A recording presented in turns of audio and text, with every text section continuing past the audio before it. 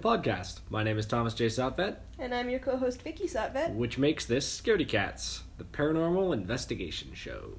We don't investigate paranormal things. No, we don't. But we cover movies about people that investigate paranormal things. I don't think we've actually covered any movies like that yet. We're doing it now. Oh, okay. First time. Is that because we're watching Grave Encounters? It's because we're watching Grave Encounters. Yeah. So Vicky, have you ever gone ghost hunting before? No. Never? No. Never in your life? No. I used to do this thing with my friends when I was a young kid where we would pretend like we were ghost hunting, and we came up with all sorts of crazy stories about how our elementary school was built on top of an old graveyard and there were ghosts going around. We had to find them, but official stuff, never in my life either. My only experience with ghost hunting is I used to watch Ghost Hunters with a friend of mine at sleepovers so we could make fun of how ridiculous it was. Ghost Hunters is awesome. And I also like BuzzFeed Unsolved. BuzzFeed Unsolved is good. So yeah, we're watching Grave Encounters today. For those of you who blanked, I guess, and are just coming to consciousness now. So Vicky, before we get into stuff about the movie, do you want to let me know what you know about it? I know it's some ghosts. I think it's some ghosts at an asylum. There's some encounters. They're grave. Yeah. I'm pretty sure the ghost mouths do a thing that's supposed to be real spooky. Like they get real big or something. People like you know those stupid videos that were circulating a while back where it'd be like, try and find the cat in this picture, and then it would just quickly switch to a creepy image and scream at you, and the objective was to scare whoever it is that was... No, I just didn't watch videos when that was going around, because those gave me legitimate panic attacks, so okay. I just didn't click anything. The jump scares in this movie and the sequel, Grave Encounters 2, are very, very popular to use for, here's a creepy gif. Gotcha. So, yes. That's it. That's all I got. All right. Well, Grave Encounters was directed by the Vicious Brothers, Colin Minhan and Stuart Orts. They just called themselves the Vicious Brothers? Yeah, I don't know. I didn't really look too much into it. Okay. But you think I would have with a name like that, huh? Yeah, that's why I was asking, but weird. I guess not. Yeah, no, I just sort of shrugged and went, okay. Okay. They're only really known for the Grave Encounters series. The first and the second one they both have directed. Screenplay is also written by them. It stars Sean Rogerson as Lance Preston, the leader of this ghost hunting troupe for this television show. Is he a trust fund baby? Why? Because that's a trust fund baby sounding name. Lance Preston? No, I don't. I mean, he might be a trust fund baby, and I don't think it's relevant to the movie at all. I don't know. If I was watching a movie and it was set at Harvard, I would expect the captain of the rowing team to introduce himself as Lance Preston. Lance Preston, handsomest man on the rowing team. It's what I would expect. My dad, yes. to your dad into the ground. Yeah. Yeah, I see what you're saying, but apologies to all Lance Prestons out there who aren't trust fund babies. The one listening to this podcast. Yeah. The one guy just, hey. It stars also Ashley Griesko as Sasha Parker and Merwin Mondesir as T.C. Gibson. This is a Canadian movie, too, I should point out. It's filmed in Canada, made by Canadians for Canadians, reviewed by Canadians. Left to die in obscurity amongst Canadians? That's usually how it goes. It's the trifecta of, yeah, that generally happens, you're right. Almost every Canadian movie I've ever seen, I've been like, wow, that was great, and then I never hear about it again. Yeah, which is a shame, because we've got a really big film industry in BC especially, which is where this movie's filmed. And in Alberta, too. And in Alberta. Every cowboy thing ever is filmed in Alberta. Yeah, every, Heartland and shit. Hell on The Wheels. Revenant. The Revenant. Yeah, it was filmed here. We're useful for locations. If you need a cowboy, a horse, or a mountain situation, Alberta has got you. Or some forests. Let's kind of count that as part of the because Rambo First Blood was filmed in Hope, BC too. Yeah. Anyway, it had a budget of $120,000 and has made $5.4 million since then. Good job, Grave Encounters. So, good little investment there. I don't know if that's 100% true, those numbers, because it's a small indie film, so who the heck knows. From Canada? I'm sure, yeah, every Tim run they did, I'm sure they weren't also adding to the budget. I don't have too many factoids about Grave Encounters. I've got two, though. So, it was filmed at the Riverview Asylum in Coquitlam, BC. Nice. Which is funny because I've actually driven past it before. I didn't know that it was an asylum or abandoned or otherwise, but it is. And it was also filmed in 10 nights and 2 days. Wow. Which That's is efficient. Is that better than Halloween? What was Halloween? Halloween was a month. Halloween was a month, which is impressive. But yeah, 10 nights. That's 2 days. actually less time than it took them to film Tammy and the T-Rex. Holy shit. That was 2 weeks. Grave Encounters. Good job. Well, this isn't make, right? This is just filming. So like Yeah, but it was on-location filmed filming. over 2 weeks. Sure. Because that was when they had the T-Rex. I get the sense that found footage is a wee bit easier to do because you can kind of forgive amateurish sort of scenes a little bit more. Although Tammy and the T-Rex has no excuse. Tammy and the T-Rex could have made it a day. Tammy and the T-Rex is a lot of pot and a tax shelter. So. Yeah. So anyways, that's all I've got for Grave Encounters before we hop into watching it. So Vicky, do you have anything else? No, it's our first ghost movie. So, our Woo. first official all about ghosts and not actually about ventriloquist dummies movie. I still maintain Dead Silence is a ghost film, but Not really. It's mostly a ventriloquist dummy movie. I don't know. I still say it is. I don't know.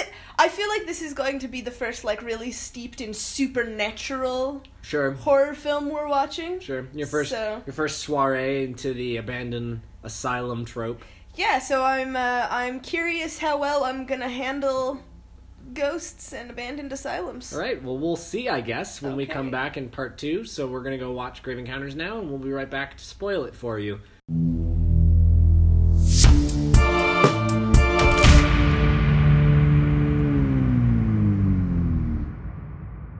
And we're back with Grave Encounters in part 2 of our episode. I've just realized as we start recording that Tom is actually wearing a shirt with a ghost on it.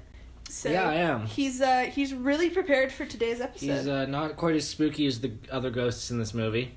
No, it's a ghost giving a thumbs down and saying boo, so he's actually pretty funny. It would be a very, very different movie if that was the main ghost. I would be okay with that, It'd be like though. a kid's movie. Yeah. Yeah, it'd be fun. I'd be okay with This that. is not a kid's movie, though. No. So, yeah, we just got finished watching Grave Encounters. Now's the part of the podcast, our part 2s, where we are going to spoil it. So, if you have a want to go and watch it, go out and do so. It's pretty good.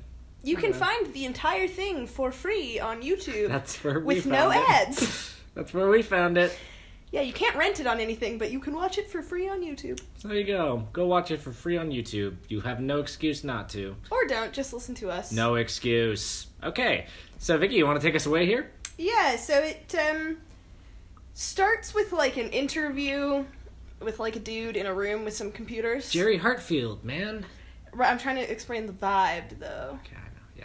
Right, and you kind of get the impression that it's an interview that's, like, it's like he's trying to explain to an investigator or something. Yeah, he's being interviewed by somebody being like, what the hell? And he's like, well, you have to understand. He explains that The tape arrived in the mail. the tape arrived in the mail 1 year after the team went missing mysteriously, and it was a pilot for a show that they were thinking about putting on their network called Grave Encounters. That was a sci-fi or like a paranormal investigative kind of show. Before all those other ones. Yeah. This was gonna be the first one. This was before its time, yeah. And the thing that's actually pretty impressive is I noticed all throughout the movie they do time scale back the technology a little bit. And so they're like using cell phones that were not... Older. That were in like the 90s and stuff like that, yeah. The old school ones that are like the black with the Yeah, little yeah. orange So screen. I did actually appreciate that little attention to detail, which was nice. But anyways, yeah. He introduces basically us to being like, hey, this is what you're about to watch, is the pilot episode for this new TV series and the last thing they ever produced. And nobody knows how they got it in the mail, but... Right, and so we cut to the actual show, which is a very amateurish, like, when I was young, my parents moved into a haunted house, Yeah. and I've spent my life Yeah. looking for more proof. Yeah, And it's- we meet our main guy, Lance Preston, who is the creator of the show, Yeah, the and- producer of it, and the main guy, main and- personality. and his buddies, Matt and Sasha. Yeah, Sasha is an occult specialist, and Matt is like their tech tech guy, and they're joined by TC, the cameraman, as well. Yes, and And Houston, the medium, is also brought in on this particular Yes. episode, yeah. So Preston is giving us the, like, background of the psychiatric hospital. Yeah, Collingwood Psychiatric Hospital. And I thought it was funny that the Canadian film made by Canadians in Canada had to be set in Maryland. It's set in the United States, I know. I was like, come on, guys. Like, just say it's in, like... BC. Abernathy or something random. Wherever. It's in Wawa. We have lots of good, small, creepy towns. There's a ton of asylums up here, actually. Yeah, fun fact, my mom used to work at the largest psychiatric hospital in the country. Yeah, it's in Ponoka, Alberta. It's still active today, but it's now a brain damage. Yeah, now it only treats, like, brain damage. Yeah. In the old days, it used to also be where they housed, like, the criminally insane murders and... Anyway, so, Collingwood Psychiatric Hospital, which was closed in 1963, he is told. Or we were told by Lance, I guess. I thought it was 1983. No, I got 1963 is when it closed. Okay. Anyway, and he also, the start of this movie is sort of their setup for the episode where they're interviewing people that work at the hospital, like the night janitor and stuff like that, and interviewing the local historians and a couple teenagers that are like, oh yeah, when I was in this hallway, I saw a spooky ghost right over there. Yeah, and this is all interspliced with...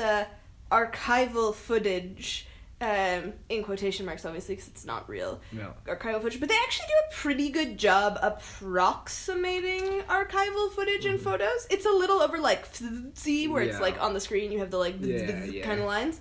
But other than that, it's actually fairly good. The entire mood of the show is sort of, it feels like they believe in what they're doing, actually, but they also are aware that it's for TV, and they have to make it interesting for TV.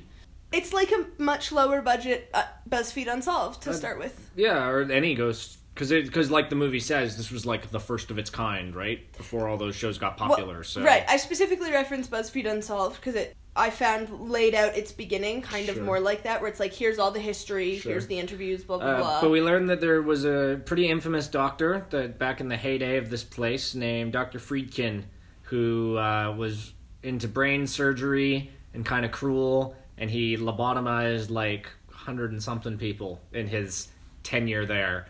But we don't actually hear about him really until the very... Like, he doesn't matter until the very end, kind of. He does matter in the sense that we learned that 6 patients broke out of their rooms to stab him to death. Stab him to death. That's how he died, as the patients broke out of the rooms and stabbed him to death. But anyways, so as the crew kind of gets set up, we see Matt, our tech guy, going to all the different locations and setting up all the cameras that are going to be around the asylum. Before they get set up, though. Okay, yeah. We meet my favorite character, and he has 2 sentences. And his name is Javier, and he's the groundskeeper. And they ask him if he's had a paranormal experience, and he's like, one time I saw a ghost over there. It was scary. And he says it all with a perfectly straight face, and he's never addressed again, but he might be my favorite character in the movie for the sheer deadpan of, like, he's clearly been coached to say he had some sort of paranormal experience. He's just the groundskeeper. But yes, Matt is setting up all the things. Yeah, so he's going around, and it's like set up in a room where one of the doors or windows opens. They've gotten the groundskeeper to take them around and tell them, like where's the hot spots. Right, so, like, a girl slit her wrists in this tub, and this window opens, and these tunnels are... So they set up cameras at all those locations. It's sort of like set up like a tuberculosis clinic in the sense that they have all these tunnels that connect up all the buildings that are around the asylums, which was very, very common for buildings back in the day. And so, that's where they have one of the cameras. Set up as well. But then we learn that the gimmick of Grave Encounters specifically is that they are locked for 8 hours in the places that they're investigating. They literally put a big chain on the door, and so they're going to be locked in here overnight. But the groundskeeper, Kenny, is going to come back at 6 or 7? 6 a.m. 6 a.m. to come get them. He locks him in, and then they're like, so Matt, what do you got for us? And Matt is explaining how everything is recorded and sent immediately to this backup hard drive. He randomly has a Geiger counter. Yeah. And I'm like, what is that supposed to do? Are ghosts radioactive? I don't know. They've got, like, the voice recorders and all that stuff. Like classic stuff, yeah. And then they have a Geiger counter. And he's like, isn't this cool? He's like, it's badass. I'm like, yeah, for finding radiation, but nothing else. Like when you go to Chernobyl and they give you your own Geiger counter and they're like, if it starts beeping really fast, just don't go that way anymore. And you're like, okay, cool. Yeah. But yeah, and so we kind of get the start of, like, your average over-dramatic ghost hunting show. Yeah, they're all gathered in the lobby, which is going to serve as their base of operations, I guess, for the entire night. And they've got this medium that's going to be joining them on this one, named Houston. And I get the sense that he's definitely a hoax, and everybody kind of knows he's a hoax. But it's going to add it's going to add some drama to the whole thing. He has a persona for the camera. Yeah, exactly. Yeah. Which they all kind of do, because they change even before the really scary stuff happens, as soon as the slightly scary stuff happens. Well, they become regular people again, right? Yeah. They go right from being like, we're paranormal investigators, to being, what the fuck is this shit? Yes. Oh my god. But so we get there, like, when they're all gathered in the lobby, and they're like, this is Grave Encounters, and we're going to start investigating now. And so they start investigating. And I like how the ghosts don't appear right off while they're investigating. They do a lot of, like, is there anyone here? Hello. It's a very slow burn. Yeah, which I kind of like, because it makes it feel actually like one of the stupid ghost hunting shows. Yeah, for a while, you're like, this is just a dumb ghost hunting show where they find nothing. Because that's a lot of shows like that, right? Is they go to spooky locations, but realistically they don't find anything. No, but then you always have, like, the one guy who's going to convince you that one light flickering at 1:47 in the morning was clear evidence. Yeah, or there's, like, a slightly weird sound on some recording, and they're like, indisputable evidence. Right, and you're like, okay, buddy. So, it starts out exactly like that. It's like that for, like, 20 minutes, really. Them just kind of wandering around. You feel like you're watching an actual show. Yeah. Almost, minus the fancy editing, because again, all of this footage that we're seeing is just the raw footage unedited. So there's no soundtracks, there's no, like, fancy edits, there's no title cards or anything like that. It's literally just people and cameras. Yeah, and so our first spook is TC is walking around. TC the cameraman. And he sees, like, a wheelchair, and then his phone starts ringing, so he puts his camera down. I was about to say he puts his wheelchair down, but... No, he sees a wheelchair in the middle of the hallway, and he's like, what the fuck is that shit? Yeah. And I'm like, it's a wheelchair, TC. People that can't walk need them. And then his phone rings, so he puts down the camera and he answers his phone, and he's walking around, and you can just see his shins, which are facing towards the camera. On the phone is his daughter, who won't stop crying because she thinks there's monsters in there. So he's telling her that monsters aren't real, blah, blah, blah. And while he's talking, you can just see the wheelchair move a little bit. Just a little forward. Yeah. Which he doesn't notice because he's not facing that. And then he picks up his camera and keeps going. And he ends up in a bathroom. And the door slams. Yeah, he ends up in his bathroom and he's filming it. And then he turns to the door and the door slams in his face. And he's like, what the hell? And he goes out into the hallway and he's like, you guys better not be messing with me. But there's nobody out there. So he calls everybody to his location and they are checking out the door, seeing if it can swing shut on its own. And the spooks do not continue here right away. No. Like... It's very like maybe the door was just a draft, like... Yeah, but they're reaching out to the spirit because they're like... Because he got this door slamming on tape, and so they're like, holy shit, this is actually like... This is some stuff that you have actually got here. But then they hear a noise as they're trying to contact the spirits in that room in the hall. They go out to investigate, and they find a gurney that's been tipped over, so it's lying on its side, and its wheels are spinning. Well, that's in a room down the hall. Yeah, like, it takes them a minute to find the noise. They head down a hallway into a room, and they find a gurney spinned over, and its wheels are spinning. Pretty fast. Yeah, as soon as stuff like that starts happening, the group under pressure starts to kind of... disintegrate. They start to freak out a little bit. Yelling at each other and they get more and more aggressive with each other and more short with each other and frustrated. As clearly they're starting to get pretty scared by what's going on. Mm-hmm. And then we see them kind of once again contacting to try and reach out. And Sasha, her hair gets touched and lifted up in the air. Yes, and she freaks out and runs away to the stairs because she says that something touched her and was breathing on her. Yeah, and while they've been investigating, Lance has occasionally been, like, taking photos with the idea that, like... Spirit photography. It might pick up some distortion or anything. And the first round of photos, he talks about how you have to develop them so you can't see anything, but obviously we, the audience, get to see them. Yeah, it's pretty neat, actually, that they do that, because the paranormal investigators, like the great Lance and the rest of them, will never get to see what the photos actually are, because obviously they get their comeuppance in the end. Spoilers. But And but because we're the ones watching the footage afterwards, get to see the accompanying photographs that they took. Right, and so in the first round, there's nothing, but in the second round, which happens just after Sasha runs away, you can kind of see some. It's not. It's like ghost, it's an apparition of some kind. It's not like even it's really. like a misty it's like shape of a person. Yeah, it's like a misty shape. It's like a distortion on the film. Yeah, and so you're like, oh, okay. And then heading back, and then they get lost. Yeah, they get really lost, and they're like trying to get back to the lobby, and they were headed in the right direction, but they must have got turned around, they're thinking, and after wandering around for quite a while, they end up... They do eventually find the lobby. Yeah, and they're trying to get a hold of Matt, who's still at the lobby on their walkie-talkies, to try and help guide them back, but eventually they do find their way there. Mm-hmm. And they're like, okay, well, this has been creepy, but... But we got a lot of good stuff. Yeah, so and Kenny's supposed to be here in an hour, so let's start packing. Matt, go off by yourself in a move that will have no terrible consequences, and collect all of our static camera gear. I was just thinking when we were watching, I'm like, man, I'd hate to be Matt. Matt's got definitely the scariest job of everybody. Because, he has to go back around to all the places and take down all the cameras. And we see him take down a few cameras. But then specifically, he's in the room that the window opens on occasion, and he hears something in the hallway, and goes to investigate. And he wanders off camera. And we don't see him for a very long time. No, and in fact, for so long, the group is like, hey, we should maybe go check out where Matt has gone to. So they can't find him, so they're like, we gotta go find Matt. So they go back out into the asylum, and they're looking for him. And they find his equipment. Strewn everywhere. They do not find Matt. They find no Matt. They're Mattless. Yes, and so Lance is like, okay, Sash and I will go down this hallway, TC, you go down that hallway.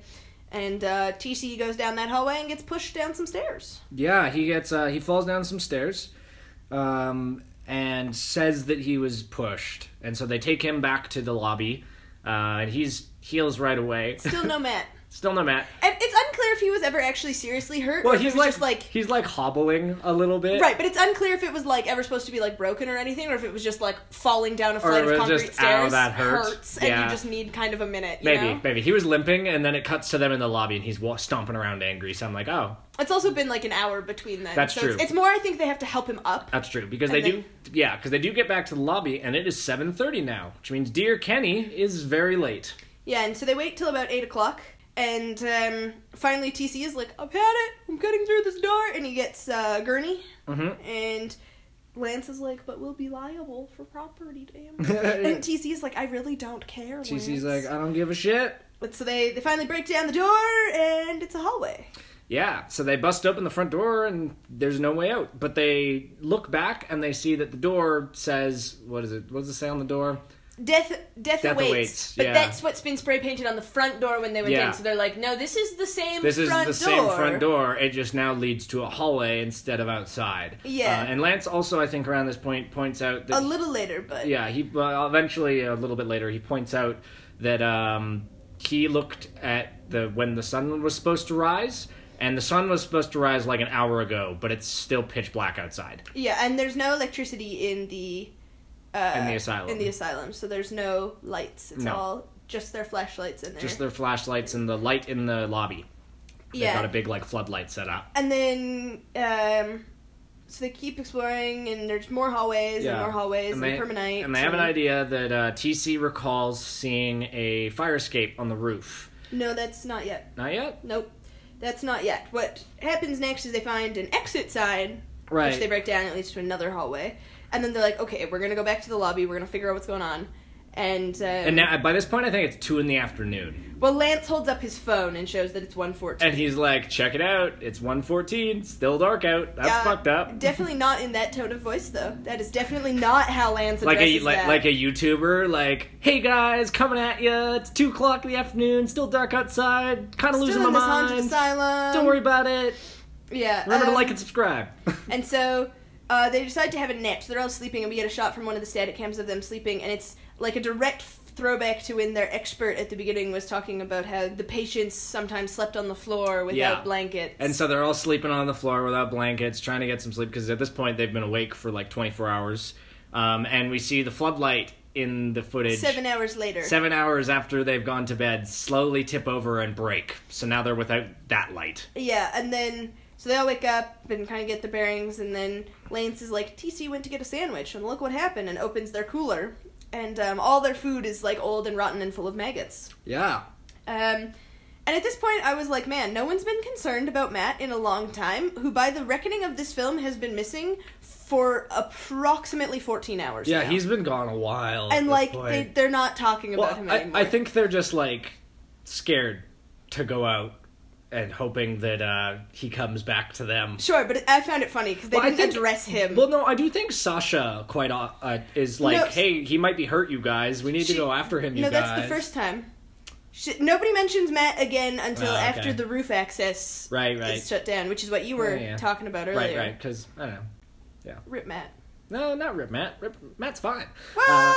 But anyways, so they decide, Lance is like, hey, there's tunnels underneath the asylum, so maybe we can use those to come up into one of the other buildings and get out. TC's like, that's a dumb idea, let's go to the roof instead. That happens. He doesn't talk about the tunnels till later. Yeah, he does. He suggests them at first, and then TC's like, that's dumb, let's go to the roof instead, because there's a fire escape, and everybody's like, that plan sounds better. So they start trying to make their way to the roof, and they end up finally tracking down some stairs. But again, they're kind of remarking at this point that the building is like a maze, and it seems to be changing on them. And they make their way to the stairs, and they're heading up the stairs, and there's a sign that says roof access, and TC's like, oh, hell yeah. But they turn around the corner, and the stairs end at just a wall. Yeah. And TC It's goes a solid and, like, wall. pokes the wall, and then just starts to cry. Because, yeah, that would be a little upsetting. Yes. And at this point, they start walking around because they hear some noises. Yeah. And I think at this point it's like 9 o'clock at night the next day now. Yeah, and so they walk into a room with like a metal bed frame, which just suddenly loses its shit and like flies towards the ceiling and flies into a wall, and they all run out screaming. Before that, Sasha pulls out their compass that they're using for, and it's just spinning in circles. Yeah, and so they've been... And they hear Matt screaming, and that's what causes them to go looking for the bed. Yeah, and they're like, oh, Matt, we forgot about that guy. They're like, oh shit, that guy. Let's go see how he's doing. Let's go catch up with Matt. But he's not in the room, but there is a spooky floaty gurney. Well, it's a perfectly normal gurney until it starts flying around, and then they run away. And then they run away. They're like, nope. Yeah, so they find another room, and then our next shot is on the camera, like, a few hours later, because they've been sleeping. Yeah, they've gone in, they've sought shelter in another room, and they've slept, and they wake up, and we see that while they were sleeping, somebody has carved hello into Sasha's back. Yes. And she's bleeding from that. Yes, which doesn't look very fun. No, that doesn't sound fun at all. And then, their walkie-talkie starts going off, and it sounds like Matt on the other end, but they can't get through to him, really. Right, so they go back into the hallway, and they see someone run past the end of the hallway, and they're like, must be Matt. Let's go say hi to that rapscallion. It's not a Matt. No, it's not Matt. It's a straight-up ghost. It's a lady, so she looks like a patient. She's dressed in, like, a, hospital gown, facing away from them in a corner, and they go up, and they're like, hello? And she turns around, and she's normal for a second, but then her face freaks out, and she gets a big mouth and big eyes and screams at them. Yeah, and then they all run away. Yeah. And Houston gets separated. Yeah, and the confusion, Houston the medium, who this entire time has been, like, trying to come up with explanations for things, being like, electromagnetic interference in the building is probably messing with our phones, so it's probably not as late as it is. And everybody's like, dude, we've been here for like 36 hours at this point. Yeah. Come on. But he gets separated, and we see in some of the security cameras that Matt wasn't able to take down before he went missing, we see Houston wandering alone down a hallway without a light, and we can only see him because of night vision. So he's in pitch black, kind of fumbling his way down a hallway, and he hears a noise behind him. Which is a door very slowly opening and closing again. Yeah, and he makes his way to the end of the hallway, and then we see him get lifted in the air, and he's, like, being choked. And then he gets, like, I don't know, ghost blasted to death? I don't know what happens to him. He's being choked, and then he falls over, and then he gets, like, yeeted down the hallway, and then the camera cuts off, and you're like, rip Houston. There's, like, a bright flash on the camera, and he gets thrown down the hallway, and is lying there, and it's ghost blast. It's obvious he's dead, but you're unclear what exactly has killed him. Yeah, there's a few deaths like that in this where I'm like, oh, okay. Yeah, so the... So, Rip Houston. The gang, then our next scene, has woken up from another nap to realize they all have hospital bracelets now. Yeah, with their names on them. And they're like, well, that's not cool. Right, and so Sasha's freaking out at TC because she thinks this is his joke, and TC is like, yo, why would I do that? Yeah. Oh my goodness. Yeah, not the time. Did you not see me cry earlier about a wall? Not the time. Yeah. But as they're kind of arguing in the hallway, Sasha is standing with her back to a door that's got a window in it. And suddenly, just a little one. Yeah, a little tiny window, and suddenly a big, long, lanky arm shoots through the window door and grabs onto her. And she manages to escape from that. There's more screaming and running. And there's more screaming and running. It's a lot of that. And then at the end of their screaming and running, they find a Matt. But it's not really Matt anymore.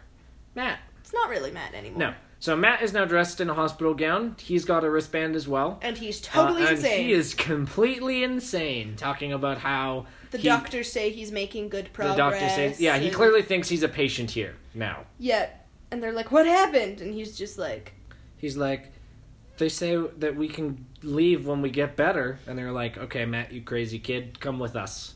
And then a whole bunch of arms start coming down from the ceiling and the walls. Yeah, a bunch of black CGI arms reaching down towards them. And they're like, hey, just trying to give you a hand, man. It's like that library in Dark Souls 3. Yeah, kind of. Yeah. Kind of like that. Don't like that library either. And then so they're running away from the arms. And at this point, Sasha's all... Yeah, as they're running away from the arms. But I think before that, Sasha mentions that she's not feeling great. She doesn't... Like, she feels sick. I thought that was after this next scene. It could be. I don't know. But anyways, they end up in the tub room where the lady, they were told, slit her wrists at the beginning. Except now the tub is filled with blood. And Matt is staring at it. And they're like, TC, go get him. They're like, TC, you by yourself, go get Matt away from the blood tub. And cool, then, sounds good, man. And then a demon lady shows up from the blood tub and grabs TC and pulls him in. Pulls him into the blood tub. And then... Like, water's great, get on in. That drops the camera.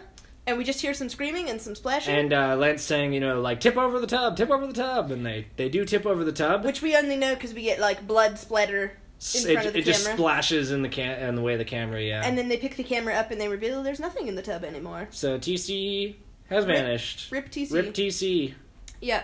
And at this point, and Matt's laughing. He thinks it's funny. Yeah. At this point, Sasha says she doesn't feel so good. And you kind of attribute it to just watching her friend being yanked into a tub of blood. Yeah, you're like, no shit, you don't feel good. And then at this point, Lance revisits the idea of going to the tunnels. And they find an elevator. Yeah, and she's like, I'll go get, like, something to pry the elevator open. So he's like, Matt and Sasha, you guys stay here. I'm gonna go find a crowbar or something. So he goes and just takes off on his own, which I was thinking, like, dumb idea, A, because this place has shown a propensity for kind of moving around on you, so who's to say you'll ever be able to find them again if you run away? And B, this place is hostile as hell. You going off on your own? Crazy kid? Yeah. Crazy guy? But you also kind of understand that, like, it's really hard to shepherd Matt around, yeah, because he's kind of leave him by yourself. And Sasha's clearly kind of also somewhat out of commission at this point. But anyway, so he goes off and he finds a gurney and pulls a metal bar. The same gurney from earlier that had its wheels spinning. Yeah, and he pulls the metal bar from off of it. Although this time, he's not alone in the room. No, he looks up and... Well, no. Well, no, he looks down and there's a tongue. There's a tongue and a pool of blood in the corner of the room. And he's like, that's odd, let me go film that for posterity. And then some more blood drips on the tongue. And he looks up. And there's a tongueless demon man on the ceiling. There's a tongueless demon man on the ceiling that roars at him and starts chasing after him. He runs away.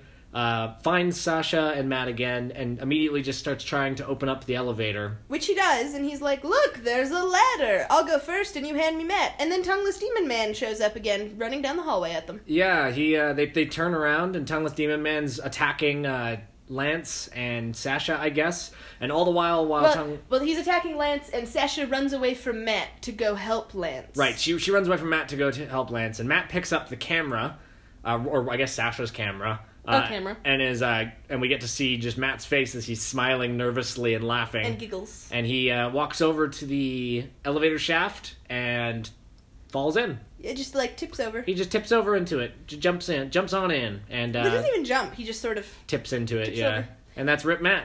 For real this time. That's for real Although Rip Matt. I'm pretty sure it was Rip Matt for real the first time. I'm pretty sure he was no longer Matt. Yeah, it was the thing that once was Matt. Yeah, it's not Matt anymore. But now Matt's dead. Yeah. And So they get back and they realize Matt's fallen. Yeah, they mentioned that the ghost that was attacking Lance has vanished into thin air. Yeah, so they head down the ladder and find... Into the tunnels. And find Matt and confirm Matt is super dead. Yeah, Lance checks his pulse and is like, yep. Yep. And then Sasha starts throwing up blood in the tunnels. Yeah, she's like, I'm not feeling great. Blah. I was like, oh, geez, that's a lot of blood you're throwing up. Yeah, and so the next shot is Lance with Sasha sleeping against his shoulder, and he's talking about how they walked in a straight line all day. For a day, yeah. And there's been no change. Right, but where they've stopped is where the tunnel static cam is. Yep. So we see that the time isn't making sense anymore. It's just rapidly changing between numbers. Yeah, the timestamp. And yeah. And then the hallway... The only cameras that have the timestamps are the static ones that we've been allowed to see. And that's how we've been able to track how long they've been in here. And yeah, I think it was like 36 hours. It got up to 42 hours. It got up to 42 hours and plus a day down in the tunnel. So they've been in this place for like 4 days now. Yeah, and while the camera's going crazy, the hallway fills up with mist, and then there's no more Sasha. Yeah. It's just Lance. She just sort of Infinity Wars away. Well, we don't know, because it's in the mist and they're both asleep, right? So. Yeah, so who the heck knows? So, I don't know, a bit of a cheap kill. Oh, it's kind of the same with TC, like you see him get pulled into the blood. Well, but at least that was something. At least that was like oh god, where the heck did he go? Oh jeez. And at least Matt fell into the, like, I don't know. Her and Houston are the only kills, and I'm like, what?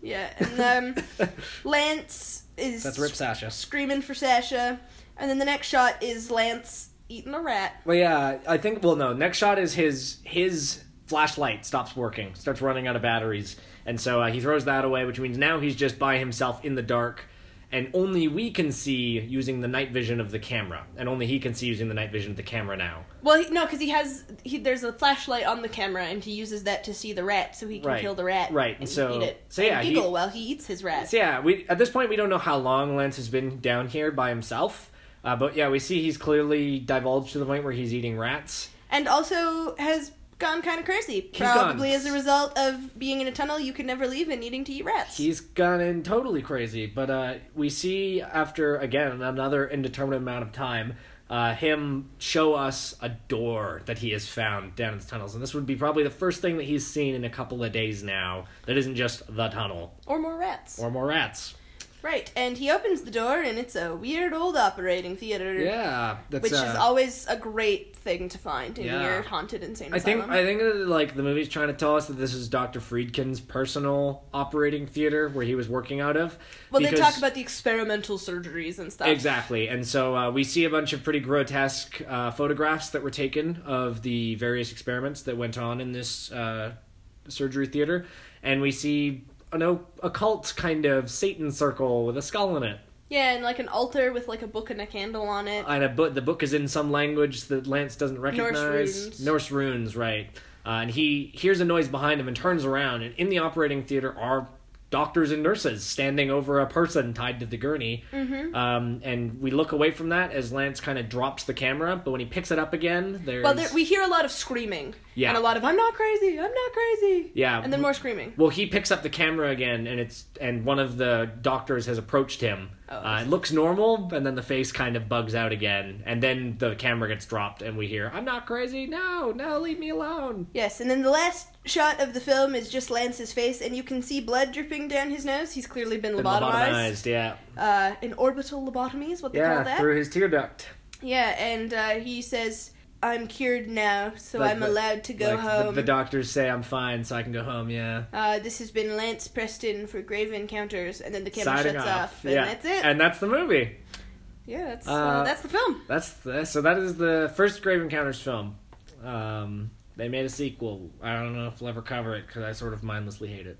But alright, probably not then. Yeah. We have a lot of movies we can do before then. It's just so much worse than the first one. It's not great. That's fair. So anyways, yeah. So now that we have summarized the movie for you, now's the part of the podcast where we're going to break it down with ratings. So Vicky, scale of 1 to 10, how well made was Grave Encounters? 4.5? 4.5? I don't know. I don't really know how to rate this one because I've never seen a found footage film before because they're pretty much exclusively used for horror movies. I found the constant zooming and unzooming and swaying back and forth did kind of make it difficult to watch at times. That's very standard for found footage. Very standard. I would guess, but, like, I'm saying, that. And, like, I liked the concept that they were using, but I felt that they used the concept to kind of avoid showing stuff a lot of the time. Yeah. It wasn't a poorly made film, but it also wasn't, like... I feel like they could have done found footage in a way that still let you see all of those moments, Maybe, yeah. But the point is that it's an amateur ghost hunting show, right? So none of them are real great professionals either. either. And I understand that. And like I said, I haven't really seen any found footage movies, so I can't comment on how well made it is for a found footage movie. So a 4 is what you're saying? Yeah. Okay. As far as found footage films go, it's actually pretty good. I do like the unlike movies, like the Blair Witch Project obviously is the first of its kind. It was revolutionary, blah, blah, but at the end of the day, it doesn't show anything. It's all implied kind of stuff. So the fact that they kind of do show you things, and I don't know, to me, a lot of the decisions that they seem to make seemed at least purposeful, and not just that they were amateurish, but they were being amateurish on purpose. That's fair. So I'm going to give it a 6. Okay. I think it's pretty good. So a scale of 1 to 10, how much did you enjoy it? A 5. Like a 5? Like I said, it was hard for me to watch the, like, constant Shake zooming cam. And zoom out. Shake and cam, yeah. There were definitely times where I was more distracted by that than I was by what was happening. I liked that it was, like, a slow build, and then it got really spooky, although I did feel it was kind of a slog to get through the first part, because I understand it's amateur filmmakers, I understand that, but it was so amateur for so long that I was like, okay, get me at least to a point with atmosphere, not just, like, infinite amateur hamming it up. Sure. So, I give it a 5. That's fair. I give it a 7. I like Grave Encounters. I like the first Grave Encounters film. Mostly because the premise is creative. Because I remember when I was first watching, it was right around the time that like Paranormal Activity and stuff was blowing up. So it was a lot of found footage films where the ghosts just throw you places or drag you off screen. So to actually have the monsters be tangible and like there to be makeup there and effects there is really neat. And I also love the concept of like the first time that they kicked open that door and it was just another hallway, I remember my little brain was blown. I was like, oh no, that made this so much more threatening immediately. Like with that one scene alone, you're immediately like, oh, these people are fucked. Yeah, it's true. Which is pretty impressive. It's true. So yeah, I'm going to give it a 7. I liked it. Or I like it, I guess. Now on a scale of 1 to 10, how scary is it? Like a 7. Like a 7? It relies a lot on jump scares for its really spooky moments. It does have a spooky atmosphere, but a lot of the spooky atmosphere, just because it's green night vision, is not really spooky. Sure. Or at least it's not spooky in the same way that, like, the tension in, like, Hereditary was spooky, Like, it's not ramping up in that same way. I did jump a lot at the ghosts. I was not upset when the kitten came to snuggle me. They're spooky ghosts. They're spooky ghosts. 7. Yeah, that's fair. I give it a 5. It's kind of middle of the road. If you're scared of ghosts, if creepy asylums spook you out, then this will probably be a pretty horrifying movie for you. There's a lot of jump scares, which but the monster design is pretty scary. So yeah. I give it a 5. All right. So yeah, that has been Grave Encounters. Ta-da! Whee! So join us next time when we cover Joan's favorite movie, The Birds. The Birds. I don't actually know if Joan's ever seen The Birds. She just really likes watching birds out of our window. So. Joan is our cat. So people are probably just like, who the fuck? I feel like they would know because she meows 9 episodes out of 10, and we're always like, that's Joan. That's, of course, assuming they have watched us chronologically and aren't just finding movies that they're interested in. It's true. Our cat likes watching birds, so I made a joke, and we're going to watch Alfred Hitchcock's The Birds next time. We're going to watch The Birds. Tom's never seen it. I'm very excited. Never seen it before, which is... I'm ashamed. But we're about to rectify that. So, but until then, this has been Scaredy Cats. I'm Thomas J. Sutvet. And I'm Vicky Sutvet. Thank you for listening, and be cool to each other.